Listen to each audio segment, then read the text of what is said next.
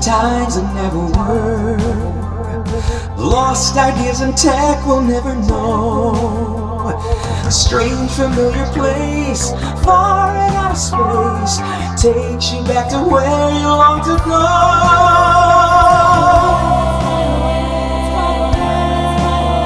To planet tomorrow.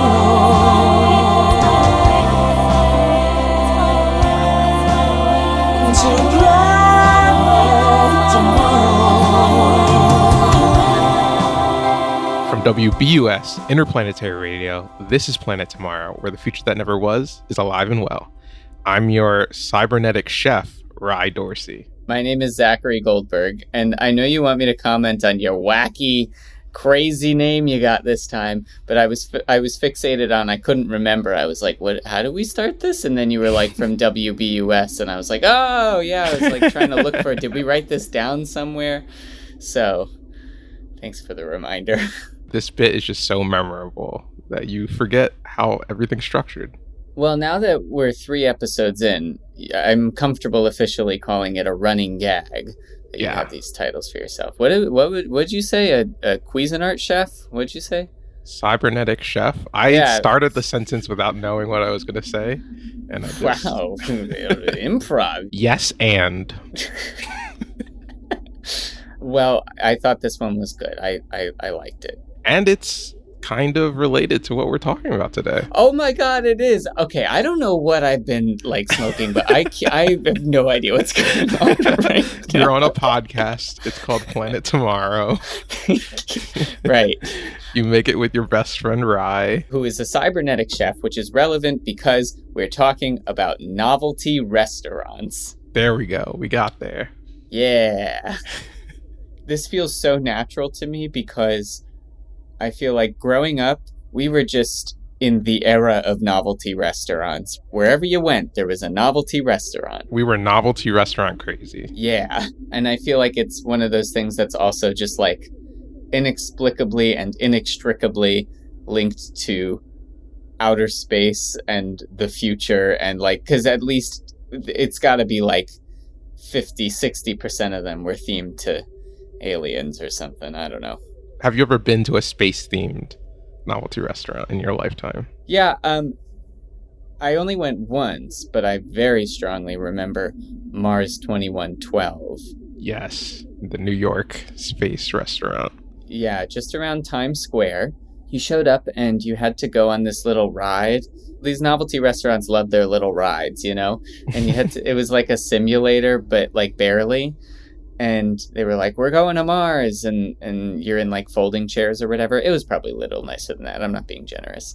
And then the other door would open and you would be at the restaurant, which was on Mars. And they had these like creepy walk around alien characters, these like gleep glops, most disgusting pizza. I remember my mom being very like rubbing in the idea that like, I'm taking you here because I love you. But like, this is disgusting. I don't think I even liked it either. That's the thing with novelty restaurants. The food is never good. No. Like, yeah. At most you'll have like a passable meal, but you'll pay too much and it'll just not be that good for what you're paying for. And we're not talking about like a restaurant in a theme park, like, because there are plenty of themed restaurants that are good. I'm talking about like the random, like for some reason in Iowa, you know, like there'll be a random restaurant themed, you know, to Mars for no reason, like that kind of place. And the food's never good. Going back to Mars 2112, I have this article here where Shaquille O'Neal got kicked out of the restaurant for not having the proper attire, which I didn't know that there was a proper attire. What was the proper attire? This article says that he rolled up wearing jeans, a sweatshirt, tennis shoes, and a beanie, which will simply not do. What else would you wear to Mars 20? I have many questions. I don't know. But apparently he got kicked out and he asked, "Are you serious?" and then promptly left the scene. What? So maybe this is why the restaurant is now closed, because they turned around Shaquille O'Neal. That's I don't like the way that smells. No, not at all. Well, I'm glad I never returned then. Yeah, I don't even think I thought the food was that good then. I only went because my friend Jared in like elementary school, I remember, was raving about it when he went to New York, and I was like, I gotta do that. I remember being disappointed because then on the way back, I think there was supposed to be like a space elevator or something to get out of the restaurant, and it was either broken or they just didn't bother, and you just kind of walked through. Oh, but the epilogue to my story was that my old office building was in Midtown, and I realized like somewhat recently that the subway station I used to take to get to that office building, you enter through this big sunken plaza. And that sunken plaza, I'm like 90% sure I found out used to be the entrance to Mars 2112, where I would take the subway every day to leave work. That's so funny. I wonder if there's like some like remnants of it still. There was also like lore with it, I've learned. I feel like a lot of these restaurants, at least if they knew what was good for them, had lore. It's kind of like a necessity to have like an overly complicated lore. Even the diner near where we went to college together, Soup and Burger, Cozy Soup and Burger, they used to have them on their menu. It was like, in ancient Greece, Zeus once, threw his lightning down onto the great hamburger patty of Athens and crafted this burger from. Here we go. I got the character page up. We got Empress Gloriana. Life forms of all shapes and sizes regard Her Royal Highness Empress Gloriana, ruler of Mars, as the queen of their hearts. The kind, gracious, and beautifully blue-skinned Empress embraces her role as supreme host to all interplanetary travelers. She hopes you feel as happy and at home at Mars 2112 as you do wherever in the universe you may live. Her eyes are royal blue, her age is forever young, and her favorite designer is Oscar de la Rocket. We got Captain Orion. Having proved his skill and bravery as Imperial Guard on Mars, Captain Orion has been named the mighty protector of all Martians and visitors to our planet. His loyalty and dedication to Empress Gloriana inspire respect and discipline in his legion of Imperial Guards. Captain Orion's goal of universal peace includes not only Mars, but extends to your home planet as well. That's kind of threatening. That's a threat. Yeah. So I was gonna say these are Martians, right? These aren't humans. Right. This guy, he's got like green skin and very scary eyes, and he's wearing a battle suit. You don't want to mess with this guy. But his favorite flavor of ice cream is Rocky Road. That's it? Oh, there's this amazing picture of Captain Orion with Bill Clinton. Oh, he was plotting something. That's right. I liked that it was like, it felt like you were in a cave, it was in like a Martian cave, like red rocks all around. Actually, it was called Crystal Crater, which boasts a 3-story crystal tree covered by a glass canopy that affords an amazing view of the Martian heavens and the Earth beyond. Well, okay. But thank you for that, because now I'm going to make a soundbite of you saying, actually, to play on this show for the rest of eternity. And I'm going to drop it anytime I have to correct you about something. Actually. Did you have any themed restaurants, futuristic or otherwise, growing up in your town? We had a Medieval Times, which that's still around. That's a holdout. Yeah, they're still kicking somehow. I would have assumed the pandemic would have ended them, but they're still going. I think they just moved to unionize. Did they? Oh, that's good for them. Good for them. Even though I don't like sword and sandal movies, I certainly do not like sword and sandal restaurants. Don't worry. This is not, you supporting the union is not an endorsement of King Arthur themed media. I understand. Does the Hard Rock Cafe count as a novelty restaurant? Yeah, absolutely. Hard Rock Cafe, Planet Hollywood, if you want to go back to the space theme, which can we just appreciate for a second? That's Their food always sucked. I mean, they, like any of them. And like, I didn't like to go there that much, especially because as a kid, I didn't really understand what I was looking at. But that's a brilliant theme. They're like, look, like it's, Planet Hollywood, see the stars. And then you go in and it's like stars, like celebrities. Have you heard of the Dive restaurant that was in LA? Oh, yeah. That was a joint venture between Jeffrey Katzenberg and like Spielberg was involved. Right? Yeah.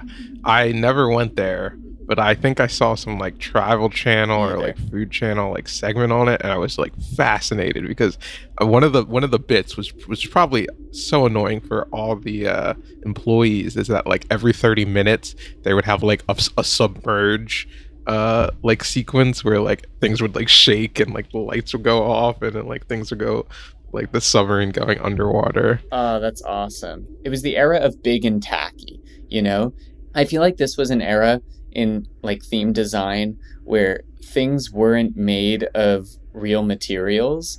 Like if there was supposed to be metal, you wouldn't see metal, you would see plastic made to look like metal, And so you'd have like these big like, plastic looking like submarine sticking out and like really bright garish colors that we didn't know what we had, back then. I think like it came across as cheesy and I'm like, this rocks. Like I wish I could go, because now everything just looks like a Starbucks, Yeah, and the awesome thing about it is they're always just like surrounded by just like normal buildings and you just see this one submarine building there.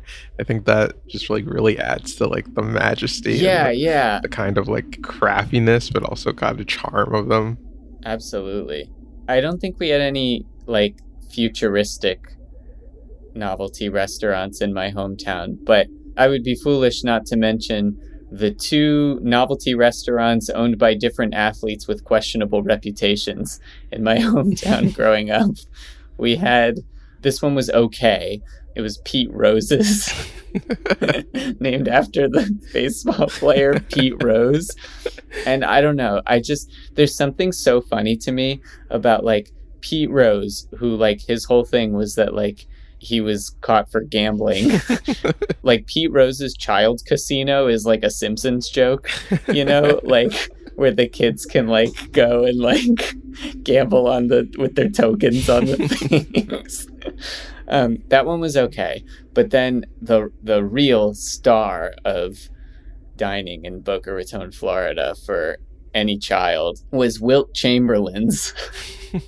This was not a franchise. It's not like Wilt Chamberlain owned like a chain of novelty restaurants. It was like Wilt Chamberlain said, I can get a spot here in Boca Raton, Florida, and I'm going to theme this restaurant to me. And it was, all the usual stuff like skee ball and whatever, but everything was basketball themed. So like the skee balls were little basketballs and like the tokens had little basketballs on them. And there was a small basketball court where you could play. So like it was a sports bar, but then like, while mom and dad like had their grown-up conversations, I'd go and like, shoot some hoops or like try and win a scooter. It was so weird. And I thought nothing of it. This was so normal to me because like, first of all, because novelty restaurants were so ubiquitous at the time. Right. And just by virtue of it being there and that being the one that we went to, like to me, Wilt Chamberlain is the most important basketball player who ever lived. Like when I was 10, I could have told you everything about Wilt Chamberlain. And I won like the card of him and like a little bobblehead and something. Like I got all that stuff. He must be important. He has a whole restaurant here in Boca. That rules. I love that. Like I think the sports, like former like sports star like themed restaurant is like a whole category. Because I remember I had a childhood friend. He told me legends of going to the Mall of America and going to Hulk Hogan's Pasta Mania, and he had a Pasta Mania shirt that I was so jealous of. And like later I learned like it was just a pasta themed restaurant. It lasted like 3 months in the Mall of America. The only remnants is the Pasta Mania shirt that I have thought about buying on eBay because it looks so ridiculous. Pasta Mania. I mean, such good names. Did it have an exclamation point? Of course it did. Of course it did. Like they all like. How could you not want to go to a place so enthusiastic that it has an exclamation point? They must really want me to eat there. Wait, I'm looking at this picture you sent me. Okay, the thing that I'm obsessed with. I mean, maybe this is Hulk Hogan's thing, but I love that he's got his crazy Pasta Mania shirt. It's got the exclamation mark. I, for real, did not know that. I just guessed, so that's really funny. His hair looks like spaghetti, and he's holding the spaghetti. But in this whole zany setting, I just love that, like, he's also wearing this big-ass cross necklace. Like, Pasta Mania with Hulk Hogan. But we gotta give it up. We gotta give it up for the big guy. At the end of the day, none of this would have been possible without Jesus Hulk Hogan Christ. sitting on a backwards chair being like... It is truly the distillation of the American dream. Okay. We're in a board meeting with, the masters of the restaurant business. What is the Planet Tomorrow gimmick for the restaurant? What are we serving? Okay. So maybe in my headcanon, the Planet Tomorrow restaurant, which has to be called like Planet Tomorrow's Pasta Mania, or just Planet Tomorrow exclamation mark. Pasta Tomorrow. Pasta Tomorrow.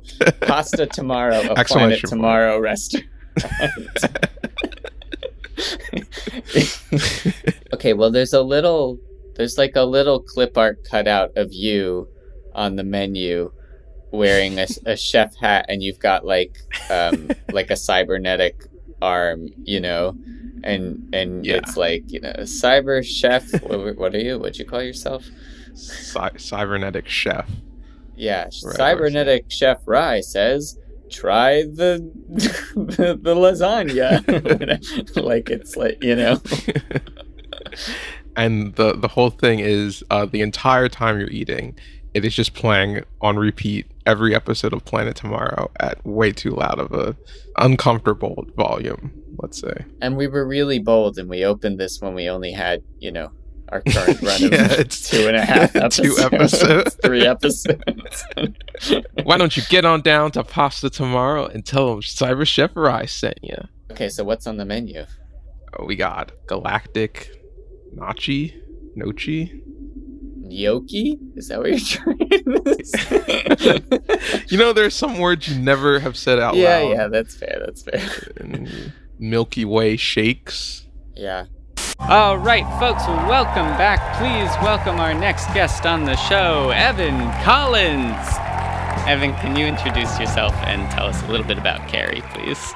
So I'm Evan. I'm an architectural designer and the co-founder of CARI, or Carrie. We say it both ways, but it's the Consumer Aesthetics Research Institute. We basically looking holistically at the design culture and landscape from the 1970s to the present, basically just investigating overlooked consumer design in various fields: architecture, interiors, products, graphic design, fashion, anything kind of that can be a sort of commercialized product. We try to dive down and sort of pull things back up that may have been forgotten and work to kind of categorize and give names to various kind of styles that maybe just have sort of fallen through the cracks over the past couple of decades or so. And yeah, that's basically what we do with this project that we've been working on for the past 8 years or so. Can you give us an example? Like, do you have a favorite aesthetic?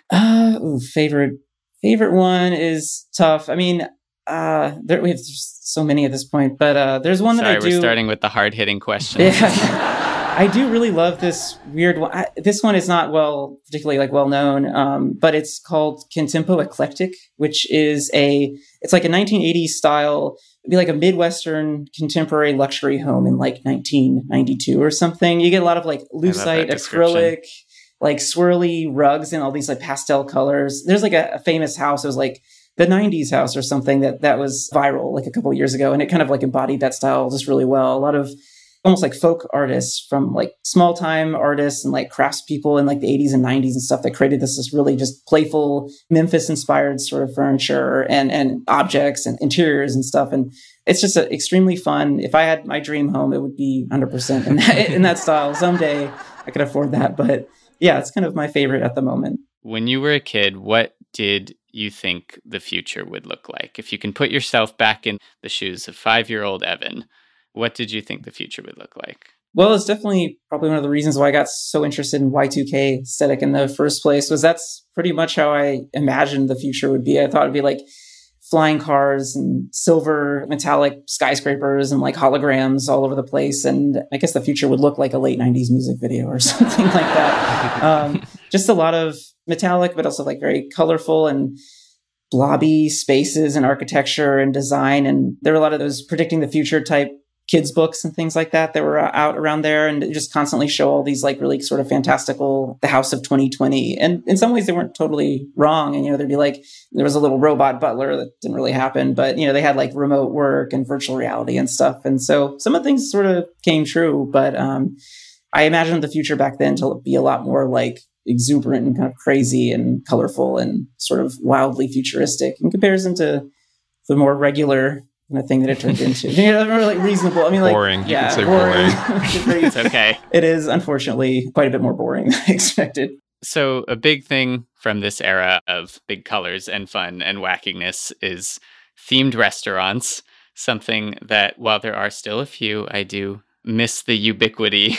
You picked out for us 5 of your favorite futuristic or future adjacent themed restaurants. So it's a loose guideline. So let's go in ascending order. We're building our way up to the very best futuristic or future adjacent themed restaurant. What is your number 5 pick? My number 5 pick is a strange one. It is futuristic adjacent, or maybe even retro futuristic. It is the H.R. Giger bar in Tokyo. I don't know that one. Yeah, it's a very strange one. So H.R. Giger is like the well-known illustrator, designer, mainly worked on like films and things like that. And he does these like really sort of intense, they're called biomechanical, they're like alien looking. They're really sort of scary looking, but they're kind of fascinating. We have it under a style called industrial Gothic, which is just sort of like pipes and human merging with biomechanical sort of stuff that was pretty popular in the industrial rock music and stuff from the 80s and 90s. And H.R. Giger was like a huge influence on that style. And it is futuristic and kind of the dark side of the sort of an idea of the future, like cyberpunk sort of related. And so when he was like kind of at the height of his popularity in the 1980s, I believe the story is just really interesting. So he was giving a talk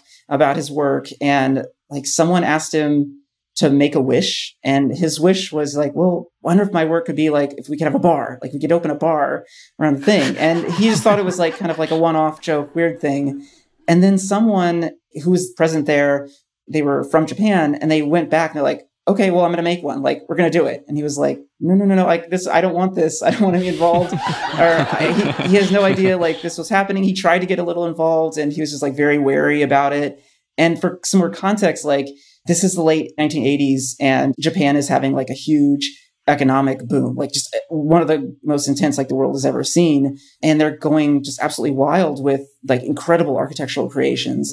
I have a little channel for it on the Arena where I try to collect these examples just because of how all over the place you have some really intense sort of creations and designs. And this was kind of part of it. So much money was kind of flowing around that you had the ability to create an actual bar space that is themed around this person's work, which is just really intensive. I can't imagine how much it costs, but it's sort of wild.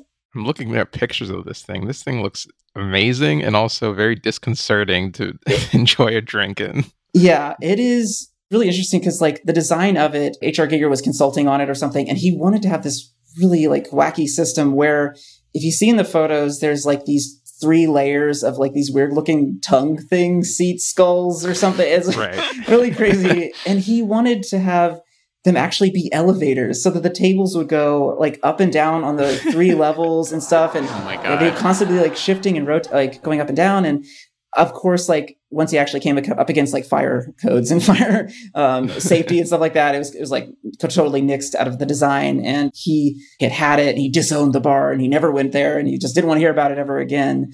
And the weird thing, like 5 years later, or at least, this is sort of allegedly or something, 5 years later, one of his friends told him that the bar had gone out of business and it had fallen into the hands of the Yakuza.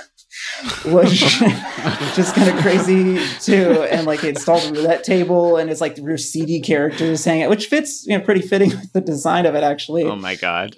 But it's so crazy. Cool. I don't know with a lot of these things. Like after that, I have no clue what happened to it. Like it could be still there, something else. It could be demolished like decades ago. But it's just sort of those weird, sort of kind of creepy, sort of looking spaces. But it's also just really kind of incredible. Like the craft that went into it, even if it's kind of disturbing looking, is pretty incredible. Also, I don't think we said, but H.R. Giger worked on movies like Alien, like that kind of like design. Yeah, and he did one for the initial attempt at Dune, Jodorowsky's Dune in the 70s or something. There's some really, really crazy concept art for that one too, but that didn't happen. This is the kind of place that I really admire from a distance, but would have scared the living shit out of me as a kid, and is definitely, this is more of a rye restaurant than a Zach. This is like, I wouldn't have been able to look at it. It would have scared me so much. Whereas, even if I was a newborn child, I would want to be in this place.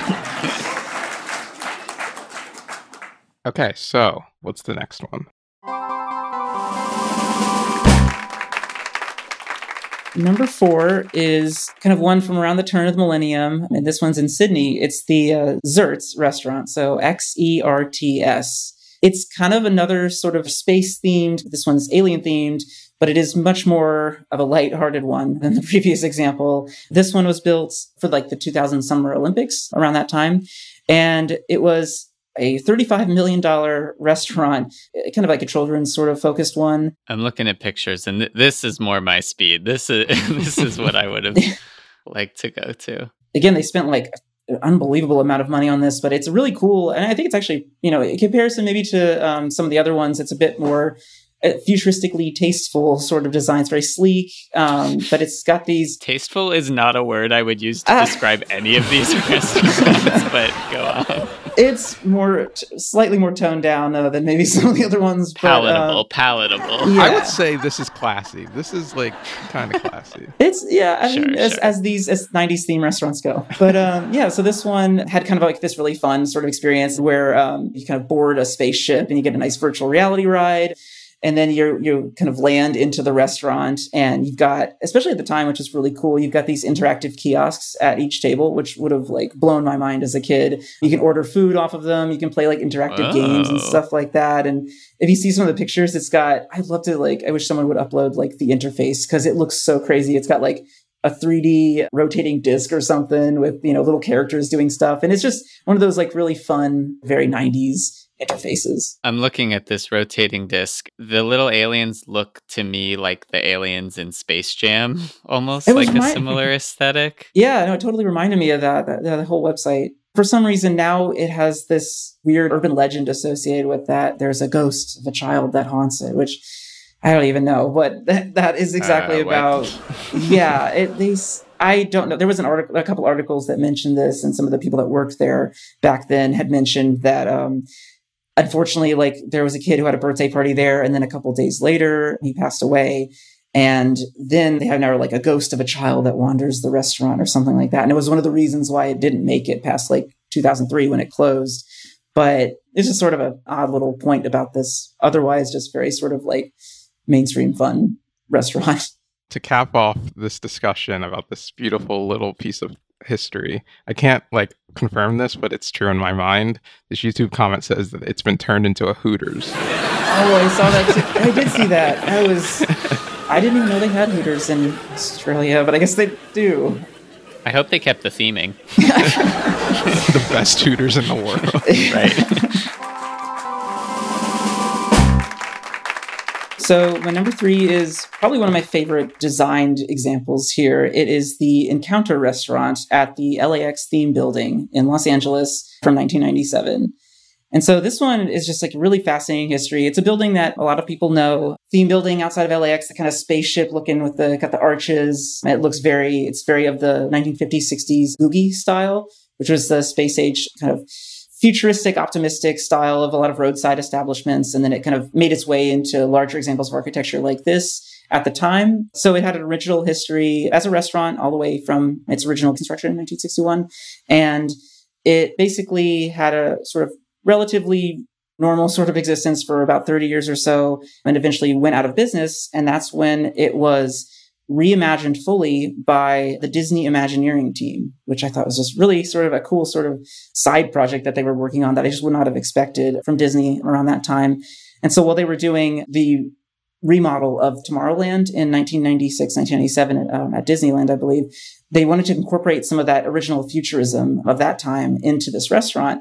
And so it's basically, I think it was described as a restaurant where George Jetson, Barbarella, and James Bond could all have like a drink at the same space. It's got like that sort of googie 60s lounge, just kind of mixing a lot of aesthetics from that time period and reviving them into this kind of like hyper exaggerated 1990s playful form. And so you have these really crazy looking alien lava lamps that are placed on top of just various parts in the restaurant, lots of curves. And there's a part of it that actually has like a wall that looks like a planetary surface, just wild, exuberant, sort of colorful spaces and lots of lighting with kind of blobby shapes, and everything's curvilinear in the entire restaurant. How would you categorize this aesthetic? Because like you said, it's has influences from earlier eras, but is sort of put on steroids for the 90s and whatever. Like, what name would you give this? Yeah, I mean, it's very heavily influenced, again, by the Googie style space age and kind of that general sort of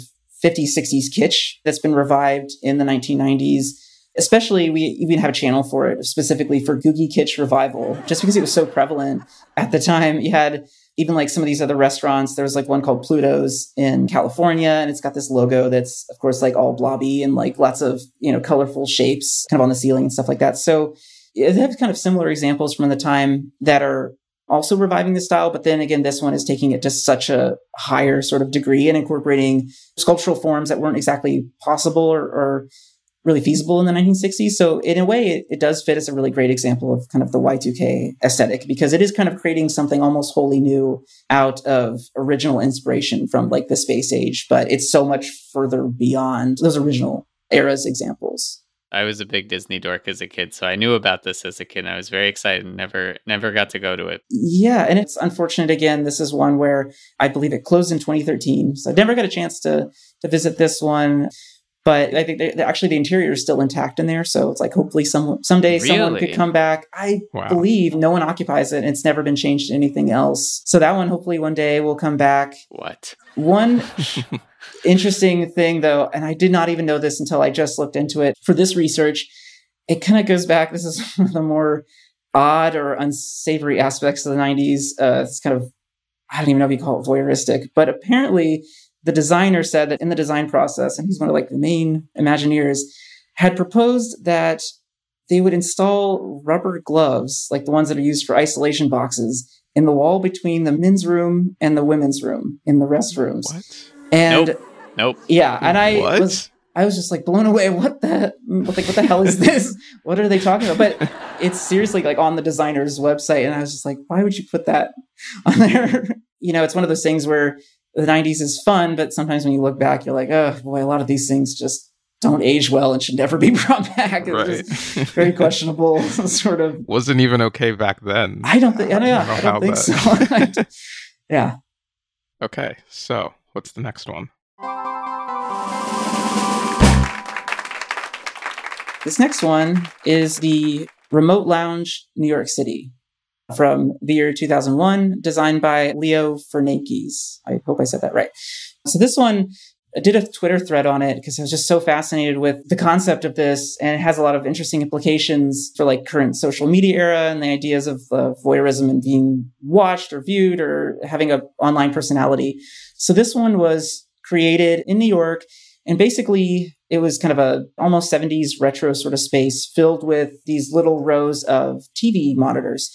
You'd basically come in and sit down with yourself or a couple of people, and each monitor on the TV also had a camera and a joystick and a couple of controls.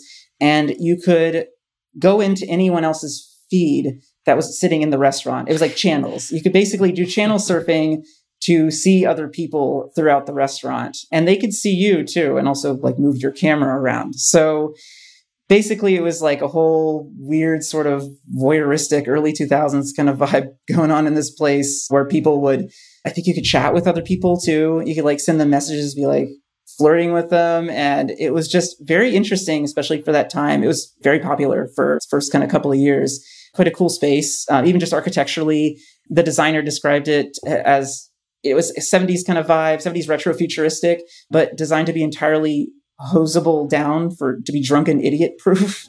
So that was kind of like something you could like basically just, yeah, not my words, but they did like you could hose down the entire restaurant or something. Kind of like, I was going to say like a 90s New York bar, like with all that technology around, Yeah. That's dangerous. One of those concepts that's very much a product of its time. It was started by this person, again, named Leo Fernikes, who was a part of Josh Harris. Josh Harris was kind of like an internet celebrity at the time. And he did this really interesting social experiment called We Live in Public. There's a movie about it from, I think about a decade ago. It was from just that really .com hype, like techno hype era where everyone is just like super excited about these new emerging technologies and they're coming up with these kind of really wild ideas. And so that one was like, you had a bunch of people staying in these little pods in like this reality show kind of vibe thing going on. I would recommend checking out the movie or documentary on it. It's a really fascinating look into late 90s internet culture and these like .com celebrities that have totally vanished and are completely forgotten. There's a whole like interesting range of like first wave internet celebrities that no one remembers them. Not even like the Gen X people that were there at the time seem to want to talk about them or remember them. And I just think it's kind of fascinating to see that initial wave of kind of people and the spaces like this that it produced. I love this one because it's just such a specific, like it could only be made when it was made. Like it would not make sense in any other. Yeah. And it's fascinating because it's like, it just went through that exact time. And then right in 2007, which is like what we kind of consider like the start of like smartphones and social media, it like died right then. Like, of course, it vanishes right when like the stuff that in some sense, it kind of pioneered a lot of that in kind of a physical space. And of course, then like the actual like digital technology takes off and it's like now this obsolete thing. Although this reminds me, I saw recently that there are like apps where you can play claw machines. Like there's a physical location where there's claw machines, but you can play with them on your phone. And there's like weird like mini golf places where you can like play mini golf on your phone in a real place, and there's like a person sitting there, and you can try to hit them, and it's just so like that kind of spirit. I think maybe is living on. All right, and let's finish it off with number one. What is the number one best futuristic or future adjacent themed restaurant? So for my number one pick, it is the best and like most, I think, well-known one. It is Mars 2112. Yeah. Yeah, that one is like the prototype for the most, like space-themed, weirdly Martian sort of obsessed themes of the late 1990s. It's the one that opened in Times Square in 1998.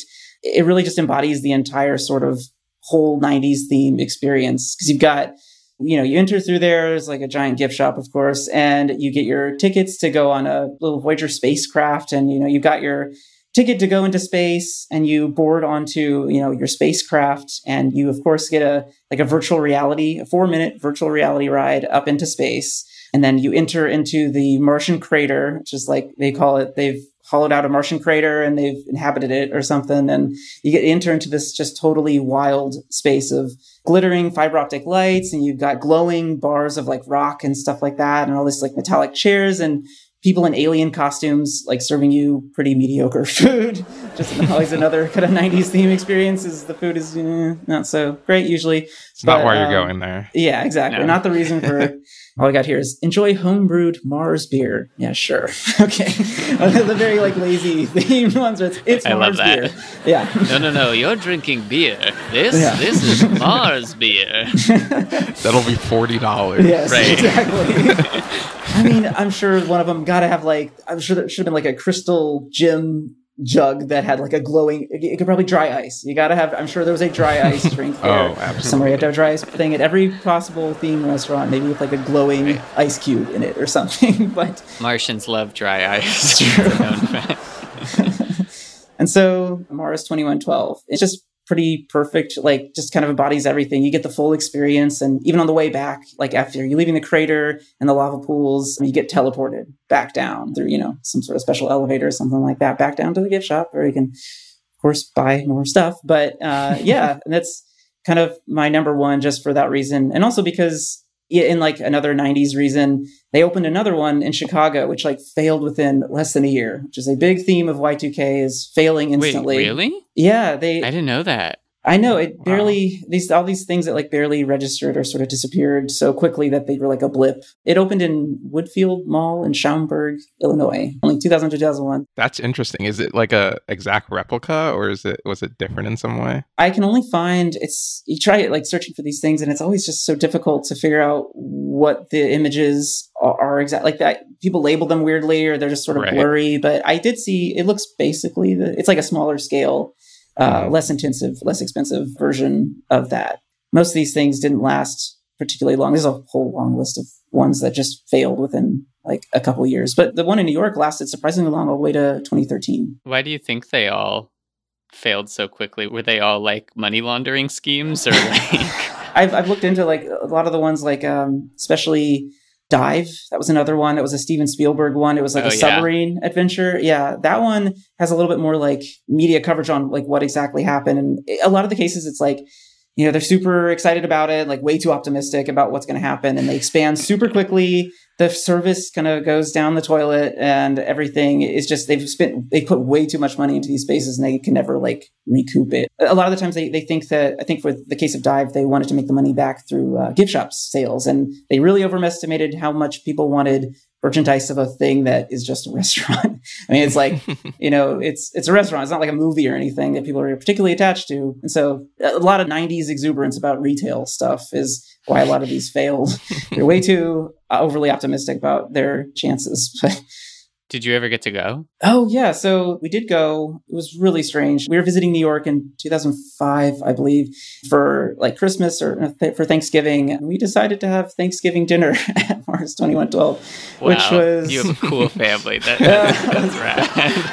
I was really surprised that my mom was up for that. She's usually pretty traditional about Thanksgiving, like pretty intense on it. So glad I got to go before it closed down. I think that wraps it up. So thank you so much for preparing these 5 restaurants and for sharing them with us. This was awesome. Really appreciate it. And so where can, if you want to be found, where can people find you and Carrie and Y2K Institute and anything else they should know about? So our main platforms are Kari.institute. It's our main core website. I'm very active on my Arena platform, which is are.na, kind of a platform similar to Pinterest, but like usually a little bit more academically rigorous, or we try. And we're also on Twitter at the Y2K Aesthetic Institute and my personal account, just under Evan Collins. And those are basically our main platforms at the moment. Thank you so much. Yeah, thank you.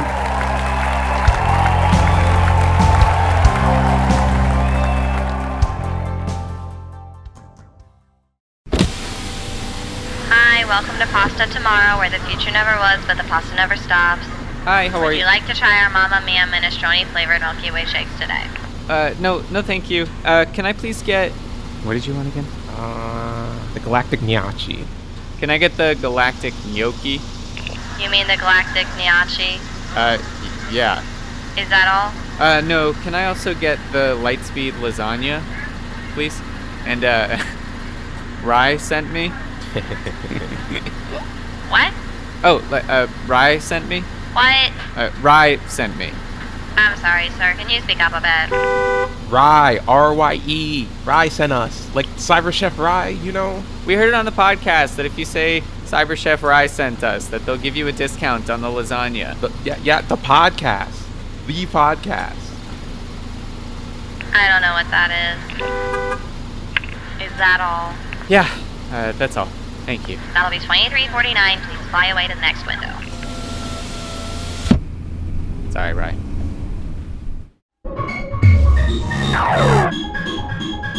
Planet Tomorrow. On March 26, 1990, in Cambridgeshire, England, local police received multiple sightings of a mysterious spaceship that had reportedly landed on the side of the road. Reports described a giant flying saucer shooting lights into the night sky. Police rushed down to the reported landing site, and, to their surprise, there was a UFO parked on the A604 in Alconbury that night. Thankfully, this ship did not bring death and destruction to the human race, and instead brought out-of-this-world delicacies like star fries, space shakes, and Jupiter juice. The Megatron had landed. We talked to Tony Khan, who runs a project called Megatron Memories that's been archiving information about this mysterious spaceship-shaped restaurant.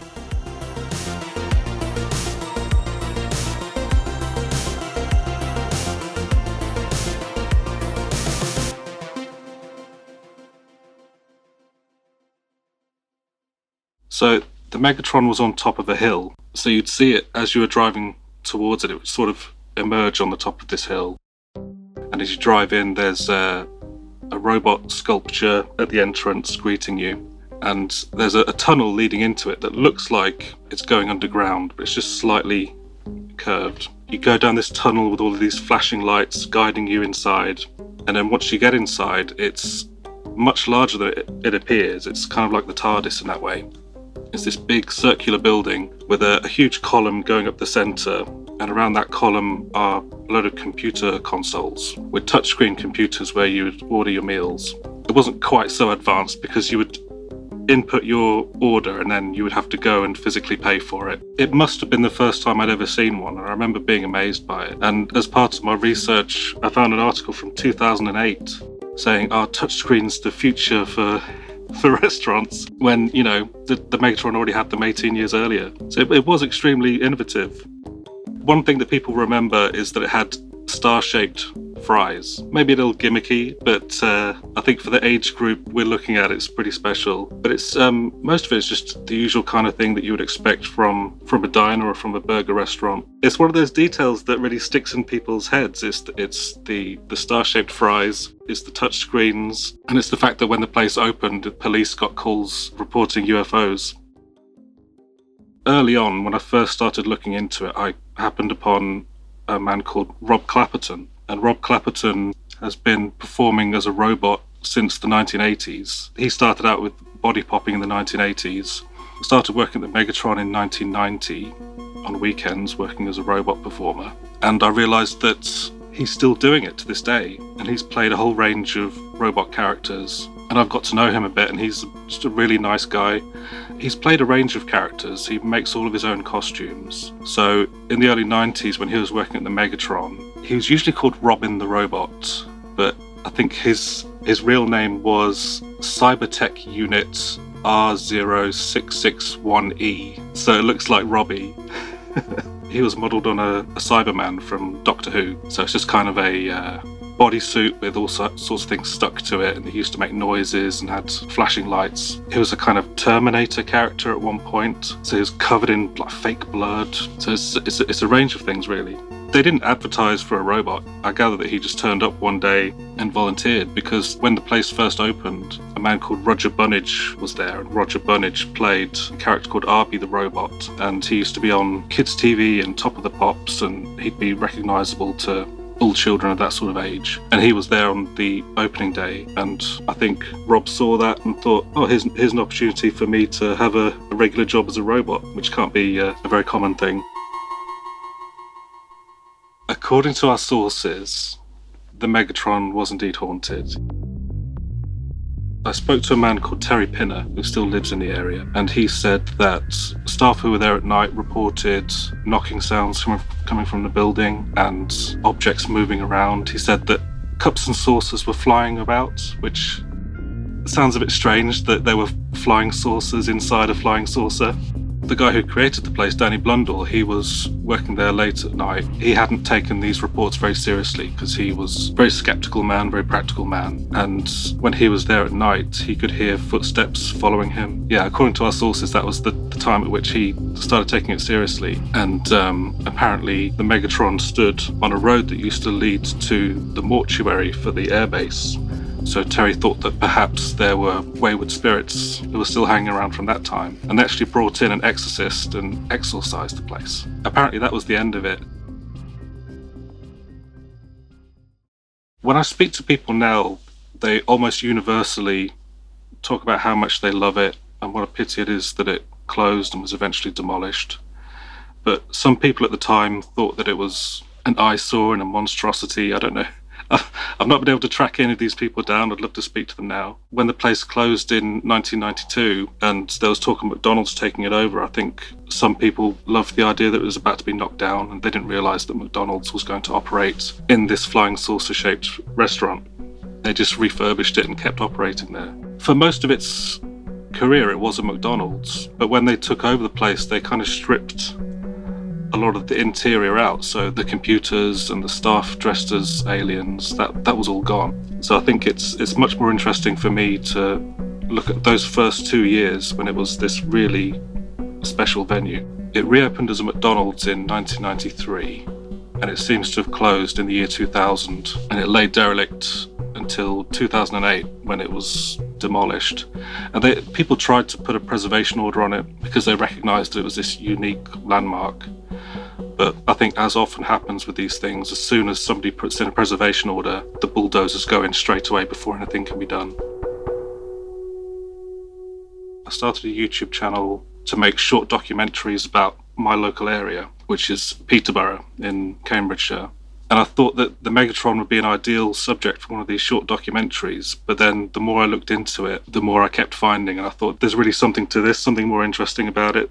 As I started to find the people who used to work there and what they're doing now, there's just so many stories to be told. We've started shooting a documentary. We've done some interviews with people and we've done some drone footage, but we're still quite early on in the project. We'd like to tell a complete history of the Megatron and catch up with a lot of the people who used to work there and who were involved, to see what sort of lives they've had since. Because some of the people involved, I think it goes to show that we're surrounded by amazing, talented people wherever we are. As an example, the man who made the architectural model for the place, he worked on Jerry Anderson TV shows like Thunderbirds and Space 1999, but he also did things that I never would have thought of. Like in 1979, the Grand Mosque in Mecca, the big mosque, was taken over by terrorists. And so the Saudi authorities got in touch with this guy, Richard Pennell, and he built a scale model of the Grand Mosque, 20 feet wide. And using this model, they could then work out where the line of sight would be for a sniper. And there's another guy who, when the place was demolished in 2008, he just happened to be flying around on a paramotor, which is you wear a big propeller on your back and you fly around on a parachute. And he just happened to be flying that day and took these photos. And when I spoke to him, he talked about how he had taught members of the Bin Laden family how to fly. We're just surrounded by people with amazing stories, and I think that's one of the interesting things about it for me. Catherine Valente is a Hugo Award-winning science fiction and fantasy author and poet, and she got in touch with me out of the blue last year asking about the Megatron. She wrote a book in 2018 called Space Opera, which is a kind of Eurovision song contest in space inspired by Hitchhiker's Guide to the Galaxy. And there was talk of turning it into a movie with the director of Jurassic World and the producer of La La Land, and she's writing a sequel to that book. So I gave her everything we had at the time, because I think it's kind of exciting to help an author with their research. And earlier this year, she said that she was just putting the finishing touches to the book. So I got in touch with her again to ask if the Megatron got featured, if it got a reference of any kind. And she said that it's actually going to be central to the whole book. 2 big set pieces take place in the Megatron, so it's going to be one of the themes running through the book. So I can't wait for that to come out and see the Megatron coming to life again, and maybe even being turned into a movie as well. I think once you see the Megatron, it's very easy to get swept away by it, abducted. I think whenever there's a post about it on Reddit or on Twitter or any of those places, there's a really enthusiastic response to it. I think it's such a striking image, especially this video from 1993 showing it when it was a McDonald's. And it's just such a perfect snapshot of 1993 with all of the video distortion and everything. It's just this single image takes you back. I visited the Megatron as a child. I think I only went there once or twice. So my memories of it are actually kind of fragmentary. But that's one of the things I find so interesting about it, that as I look more and more into it, it becomes more real to me. I must have been about 5 years old when it opened, and I remember the touch screens and staff dressed as aliens and robots, and I remember grabbing someone's hand thinking it was my dad's, and it was a complete stranger. So I remember that brief terror. I think one of the most interesting things about it for me is that it's like I'm reconstructing this half-remembered thing from my own childhood. I think somebody said McDonald's used to be a fun place for children and now it's a boring place for adults. We seem to have lost that sense of wonder, I think. I want people to remember the sense of wonder that we used to have about the future, that we seem to have lost in recent decades. And I think I want us to think about the special places that we're all surrounded by and perhaps we're not looking after, because this place got demolished, but there are other places that are in a state of disrepair, and if we took care of them, then they could either be fully operational again or they could become monuments to what we used to believe in. Thank you again to Tony for taking the time to talk to us about Megatron. You can find much more about the restaurant on the Megatron Memories Facebook and Twitter, which we'll link in the show notes.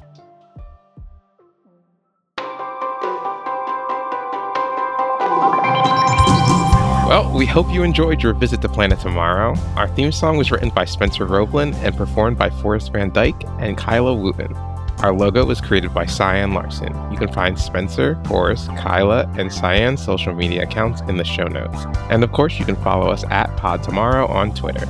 This episode features additional tracks titled Bleeping Demo and Variation on Egmont by Kevin MacLeod, as well as Retro Systems, Curious Labyrinth, Egg Hunts, Ambient Synth Crime Story, and Sync by Heston Mims. Additional thanks to Evan Collins and Carrie, as well as Tony Khan, whose websites and social media pages are also linked in the description. And if you've got a question, or if you just want to say something nice, send us an email to planettomorrow@whalebus.net. And if you really like the show, you could rate us. You could give us a review on your podcatcher of choice. And if you really, really like the show, check out other great Whalebus shows at whalebus.net. Thanks for listening. Initiate Whalebus Protocol Sequence 721.